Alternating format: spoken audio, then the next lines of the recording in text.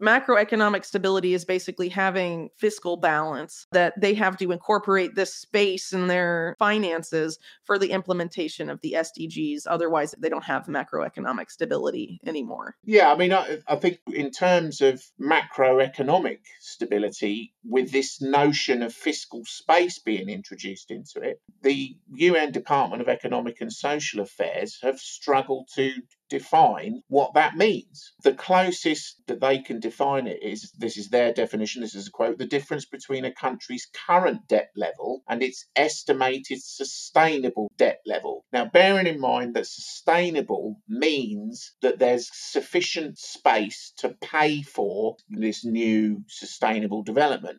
So that's what sustainable means. It doesn't mean what we used to think it meant, which was sustainable levels of growth, employment, and economic activity. It now means this addition of additional expenditure to pay for sustainable development. But the problem is, if you think about what they're saying is the difference between a country's current debt level and its estimated sustainable debt level. Well, how do you know what the estimated sustainable debt level is? You don't know what growth that you're going to have in the future. Nobody knows. It's a total stab in the dark. This is purely and simply to enable the whole thing to proceed forward so that the financialization of nature can take place and carbon markets can take place.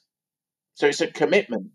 Right. It's a commitment. And so what they basically admit here, that the World Bank admitted, is that debt is a critical form of financing for the Sustainable Development Goals. And that's a direct quote from them.